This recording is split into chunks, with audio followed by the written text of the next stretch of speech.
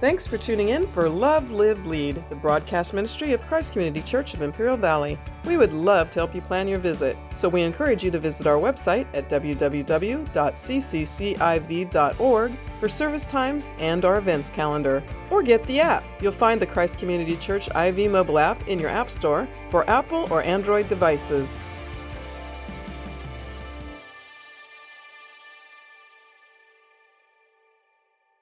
Malachi 2, we're going to begin reading in verse 10. I'm going to read a few scriptures this morning, and 10 is where I want you to stay, but you can jump with me to Genesis if you have to. In Malachi 2, verse 10, it says, "Have we not all one Father? Has not one God created us? Why then are we faithless to one another, profaning the covenant of our fathers? Judah has been fatherless, and abomination has been committed in Israel and in Jerusalem, for Judah has profaned the sanctuary of the Lord, which he loves, and has married the daughter of a foreign god. May the Lord cut off from the tents of Jacob any descendant of the man who does this, who brings an offering to the Lord of hosts." And this second thing, this is what I would draw your attention to this morning. This second thing. And this second thing you do, you cover the Lord's altars with tears, with weeping and groaning, because he no longer regards the offering or accepts it with favor from your hand. But you say, why does he not? Why does he not accept our offering? Why does he not accept our tears on the altar? Because the Lord was witness between you and the wife of your youth, to whom you have been faithless. Though she is your companion and your wife by covenant, did he not make them one with a portion of the Spirit in their union? And what was the one God seeking? Godly offspring. So guard yourselves in your spirit, and let none of you be faithless to the wife of your youth. For the man who does not love his wife, but divorces her, says the Lord, the God of Israel, covers his garments with violence, says the Lord of hosts. So guard yourselves in your spirit and do not be faithless. Listen to me, that phrase, guard yourselves, is seen twice in that short passage there. In Genesis 1, you can keep your finger there if you want to turn here. You can listen if you want, because I'm going to one more in the New Testament after this. Chapter 1, Genesis 1, "Then God said, let us make man in our image, after our likeness, and let them have dominion over the fish of the sea, and over the birds of the heavens, and over the livestock, and over all the earth, and over every creeping thing that creeps on the earth." So God created man in his own image. In the image of God he created him. Male and female he created them. And God blessed them. And God said to them, "Be fruitful and multiply, and fill the earth and subdue it, and have dominion over the fish of the sea, and over the birds of the heavens, and over every living thing that moves on the earth." And then look at chapter 2, verse 18. I'll read through verse 24. It says, chapter 2. Now, chapter 2 is an expansion of chapter 1. He created man in his image. He created them male and female. In his image, he created them. And here's an expansion of that. That whole chapter 2, beginning in verse 5, is an expansion of that. But verse 18 is where we go this morning. "Then the Lord God said, it is not good that man should be alone, for he'll watch football all day long. I will make him a helper fit for him." That doesn't mean she'll bring chips while he's watching football. "Now out of the ground the Lord God had formed every beast of the field and every bird of the heavens, and brought them to the man to see what he would call them. And whatever the man called every living creature, that was its name. The man gave names." By the way, this is an endorsement of male headship in the Bible. We believe in complementarianism. Some believe in egalitarianism. We don't. We believe in complementarianism, which means that they're both created equal, but they both have different roles. And the brunt of the responsibility falls on the man. Male headships all through the Bible. And this is one endorsement. Naming something in the Bible meant authority. So he names them And then whatever the man called every living creature, that was its name. The man gave names to all livestock and to the birds of the heavens and to every beast of the field. But for Adam there was found no helper fit for him. So the Lord God caused a deep sleep to fall upon the man. And while he slept, took one of his ribs and closed up its place with flesh. By the way, that's where that saying, "This is my rib," comes from. When somebody introduces their wife, that's slang, they would say, "This is my rib." I don't recommend doing that, or you're going to get punched in the ribs, but you've heard that saying before. And the rib that the Lord God had taken from the man, he made into a woman and brought her to the man. Then the man said, "This at last is bone of my bone and flesh of my flesh. She shall be called woman, because she was taken out of man. Therefore a man shall leave his father and his mother and hold fast to his wife, and they shall become one flesh."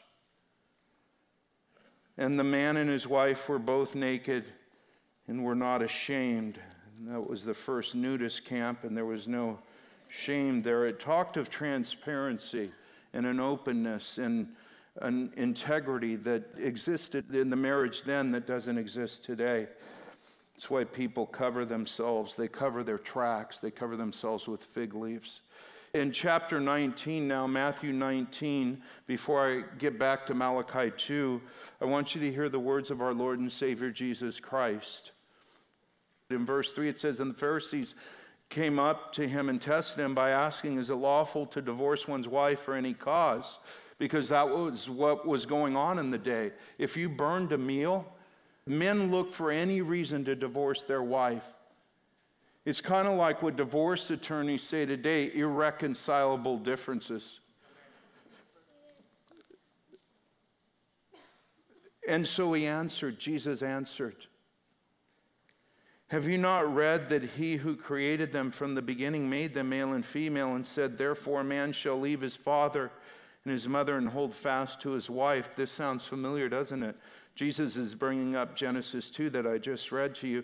"And the two shall become one flesh. So they are no longer two, but one flesh. What therefore God has joined together, let not man separate." And Lord, I pray that in this brief moment together that you would please speak to us, Lord. We want to hear your word, Lord, not mine. We want your word to prevail because it will accomplish its purpose. And Lord, I pray that you bless this word to our hearts in Jesus' name. I was supposed to preach on the design of marriage, God's design for marriage. But God didn't lead me down that road. He wanted me to go in the direction of how do we guard our marriage? And what does that all mean to me? What does that mean? From the beginning, we see that it is a God-ordained institution. It's meant to be permanent and exclusive, and it's sealed by God. In our Malachi passage, the Lord is indicting the people for two things in chapter 2. One, they were committing adultery with him by going after idols. There was spiritual adultery going on, and there was physical adultery going on with his people because the men were divorcing wives, the wife of their youth. By the way, men, when you read that, it doesn't say your youthful looking wife. It says the wife of your youth, because we're supposed to grow old together. That's the way God intended it. Through all the ups and downs in marriage, through what we've been through all these years, our love for one another only deepens. It doesn't go away. It doesn't go away, but we see in this passage of Scripture that God indicts the people for divorcing them, and he says, you violated the covenant, and there's violence on your garments, is the way he describes it. Now, I'm not describing it that way. God describes it that way, and whenever God describes something in Scripture, you better take it to heart. Now, I don't know where your relationship is today or what your past was. I'm not coming at you with a club today. I'm coming at you with the Word of God, hoping to inspire somebody out there to understand the reality of what's happening all around us. Adam and Eve, when God created them, they had no shame. They were naked and unashamed. Their relationship was unhindered. It was beautiful. It was a face-to-face relationship, truly. that was built by love, not only their love, the love of God that poured out on them. There was a vertical relationship that was dynamic, and there was a marital relationship that was dynamic. But when you get to chapter 3, and Satan begins to tempt Eve, and it says man was there, Adam became derelict on his responsibility. He totally forfeited his responsibility. That's why in 1 Timothy chapter 2 it says Eve was deceived, but Adam wasn't. And so Eve is there talking to the serpent. I mean, at that time I would be kind of, Lord, you gave me a weird wife. She's now talking to snakes. But here they are, they're carrying on a conversation that what do you see? Nothing happening with Adam. He actually participates in the darkness and the disobedience to the Lord. And at that moment in history, in a moment, their relationship was altered. Their relationship with God was turned upside down. This didn't take any time at all. It didn't take any time at all. If you had a stopwatch, it would have been a 4.4 in the 40-yard dash. It happened that quick that their relationship with God was altered and their relationship with one another was altered. And judgment proves that when God shows up on the scene and just begins to inquire with questions, what happened here? Well, that woman you gave me, the one who talks to snakes. And then they talk to her. Well, it was the devil. And all of this happens, and we need to see the nature of what's going on here. We need to see the conflict that's happening. And there's huge conflict that takes place to such a degree, and the fall happens straight off a cliff and is so monumental that by chapter 4 you got the first murder. Brother murdering brother.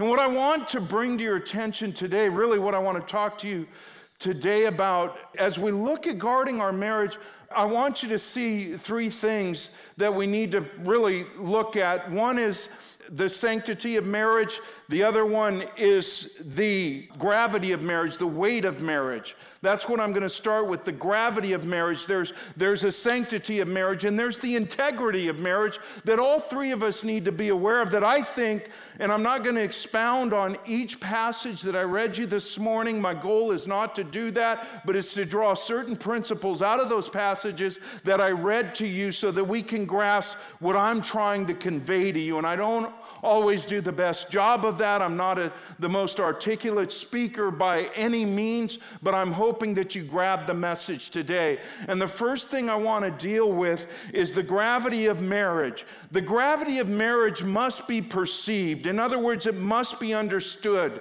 There's a lot of things said about marriage every day, in favor of it, against it, you name it, but unless we understand the gravity of marriage, the weight of this thing called marriage, we will never fully understand what our marriage is all about. In other words, when the going gets tough and the tough need to get going, if they don't understand this part of it, then there's no reason to even hang in the game. Let's just call it quits. Let's hang up our hats, our uniforms. Let's go to the showers and call it quits.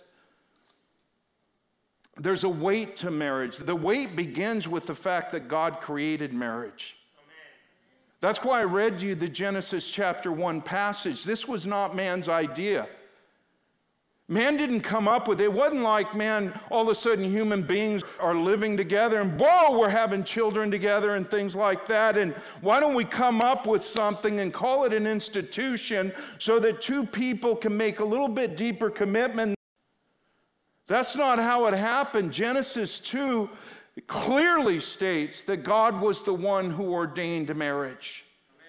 He not only made man, he not only made woman, he brought the woman to the man, no different than when we do a marriage ceremony here and I stand at the front and the groom's next to me and the father walks the bride down to the front and I say, who gives this woman to be married to this man? And he says, her father and mother do. But the father walks the bride down. Where does that come from? It comes from Genesis chapter 2, where our heavenly Father brings the first bride to the first groom. And then he says, for this reason a man shall leave his mother and father, and the two will become one flesh. Do you start to see the gravity in the fact that we didn't create marriage, so therefore we have no right to redesign it?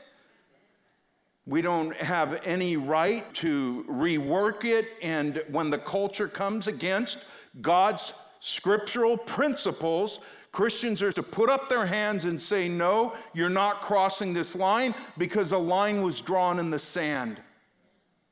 Don't ever think about erasing God's word like many spiritual leaders are doing today and say marriage can be between anybody and any being. There's people want to marry their cats now. To be honest with you, cats are probably more committed than some, humans. I get that, but you cannot be playing games with what God created. And Satan is notorious. Listen to me. Whatever God creates, Satan is notorious for redoing, redesigning, recreating in an evil way. It isn't just marriage, it's music. Think about how much of his music has penetrated the hearts and minds and souls of our kids. We were there before we were with Christ. Leonard Skinner, Kiss, AC/DC. I'm dating myself, huh? I wouldn't even know who was here for the last 20 years, 25 years or whatever, but we know that Satan redesigned. He took plants and he redesigns the plants. That's the number one argument for youth wanting to smoke pot. They tell me right across hey, pastor, I understand that you're against smoking weed, but man, weed is natural. It's God ordained. It's in the Bible. I said, well, so is poison ivy. Do you go out and roll around in it?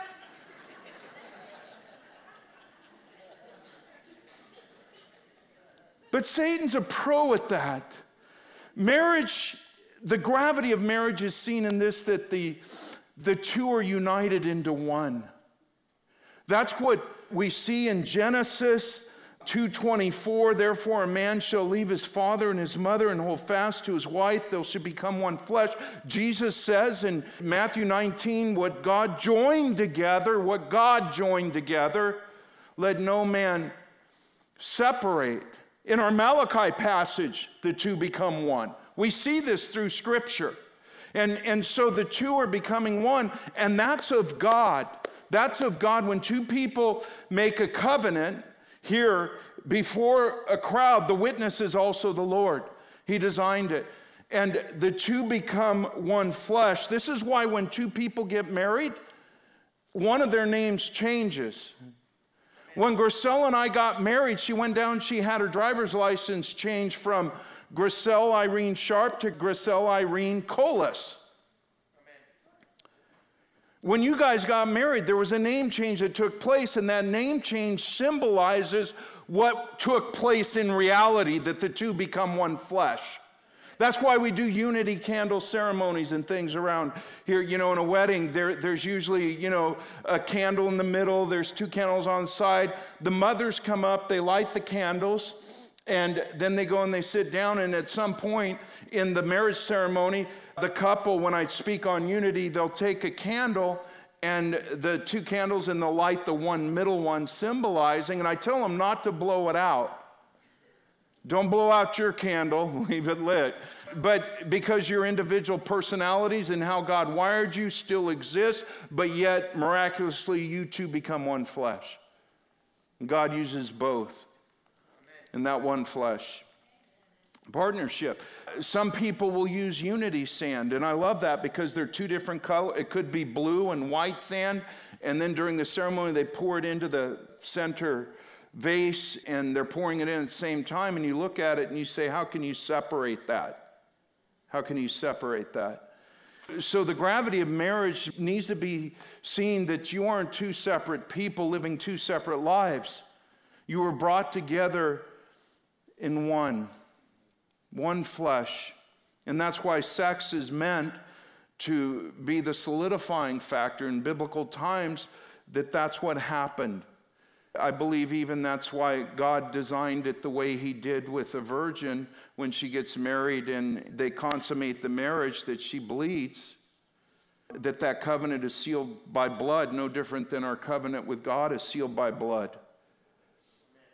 And so we cannot disgrace that we cannot go around and sleep with people trying them out to see if they'll work. Really? Sex is the basis for a relationship? It's a part of it. And I can't imagine without it, it would be tough. But it is not. Those are all tentacles of marriage. Marriage is also a covenant. The gravity needs to be seen in the fact that marriage is a covenant, not a contract. A contract is with two people, between two people, making their claims known to one another.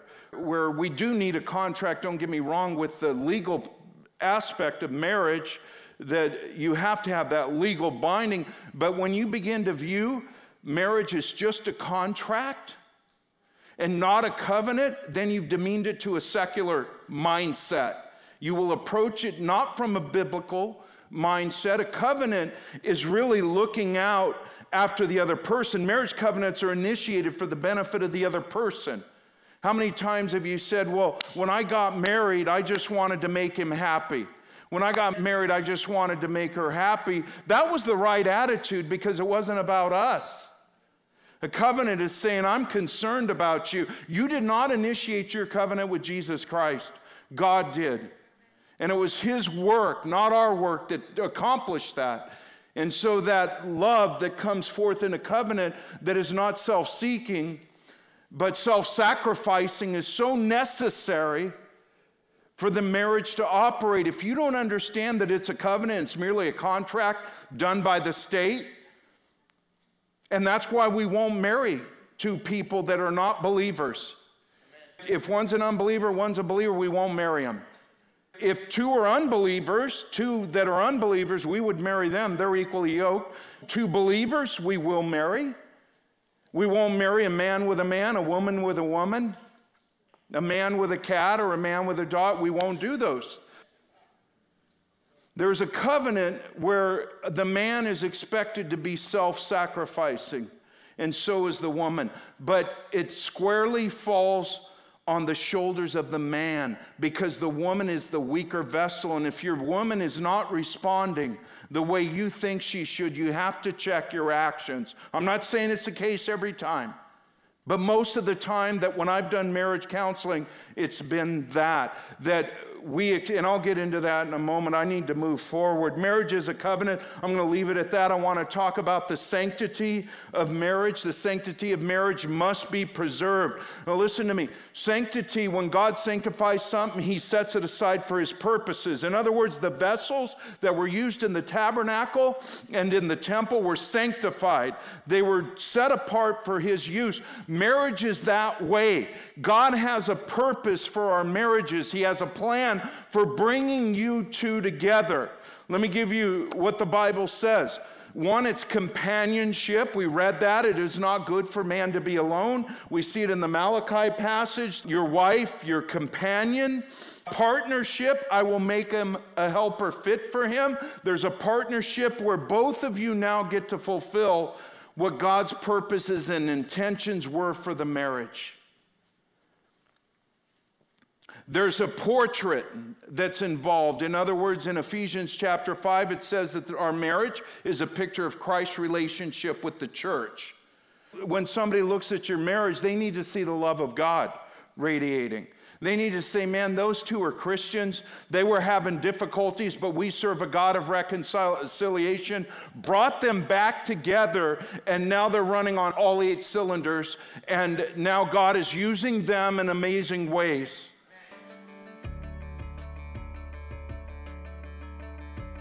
Thanks for tuning in for Love, Live, Lead, the broadcast ministry of Christ Community Church of Imperial Valley. Christ Community Church has campuses in El Centro, Calexico, and Brawley, with services in English and in Spanish.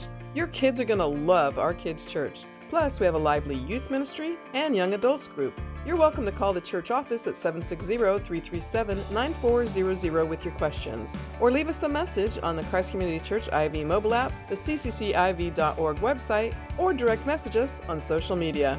We are really looking forward to meeting you. So again, the website is www.cccciv.org, or call 760-337-9400 so we can plan your visit.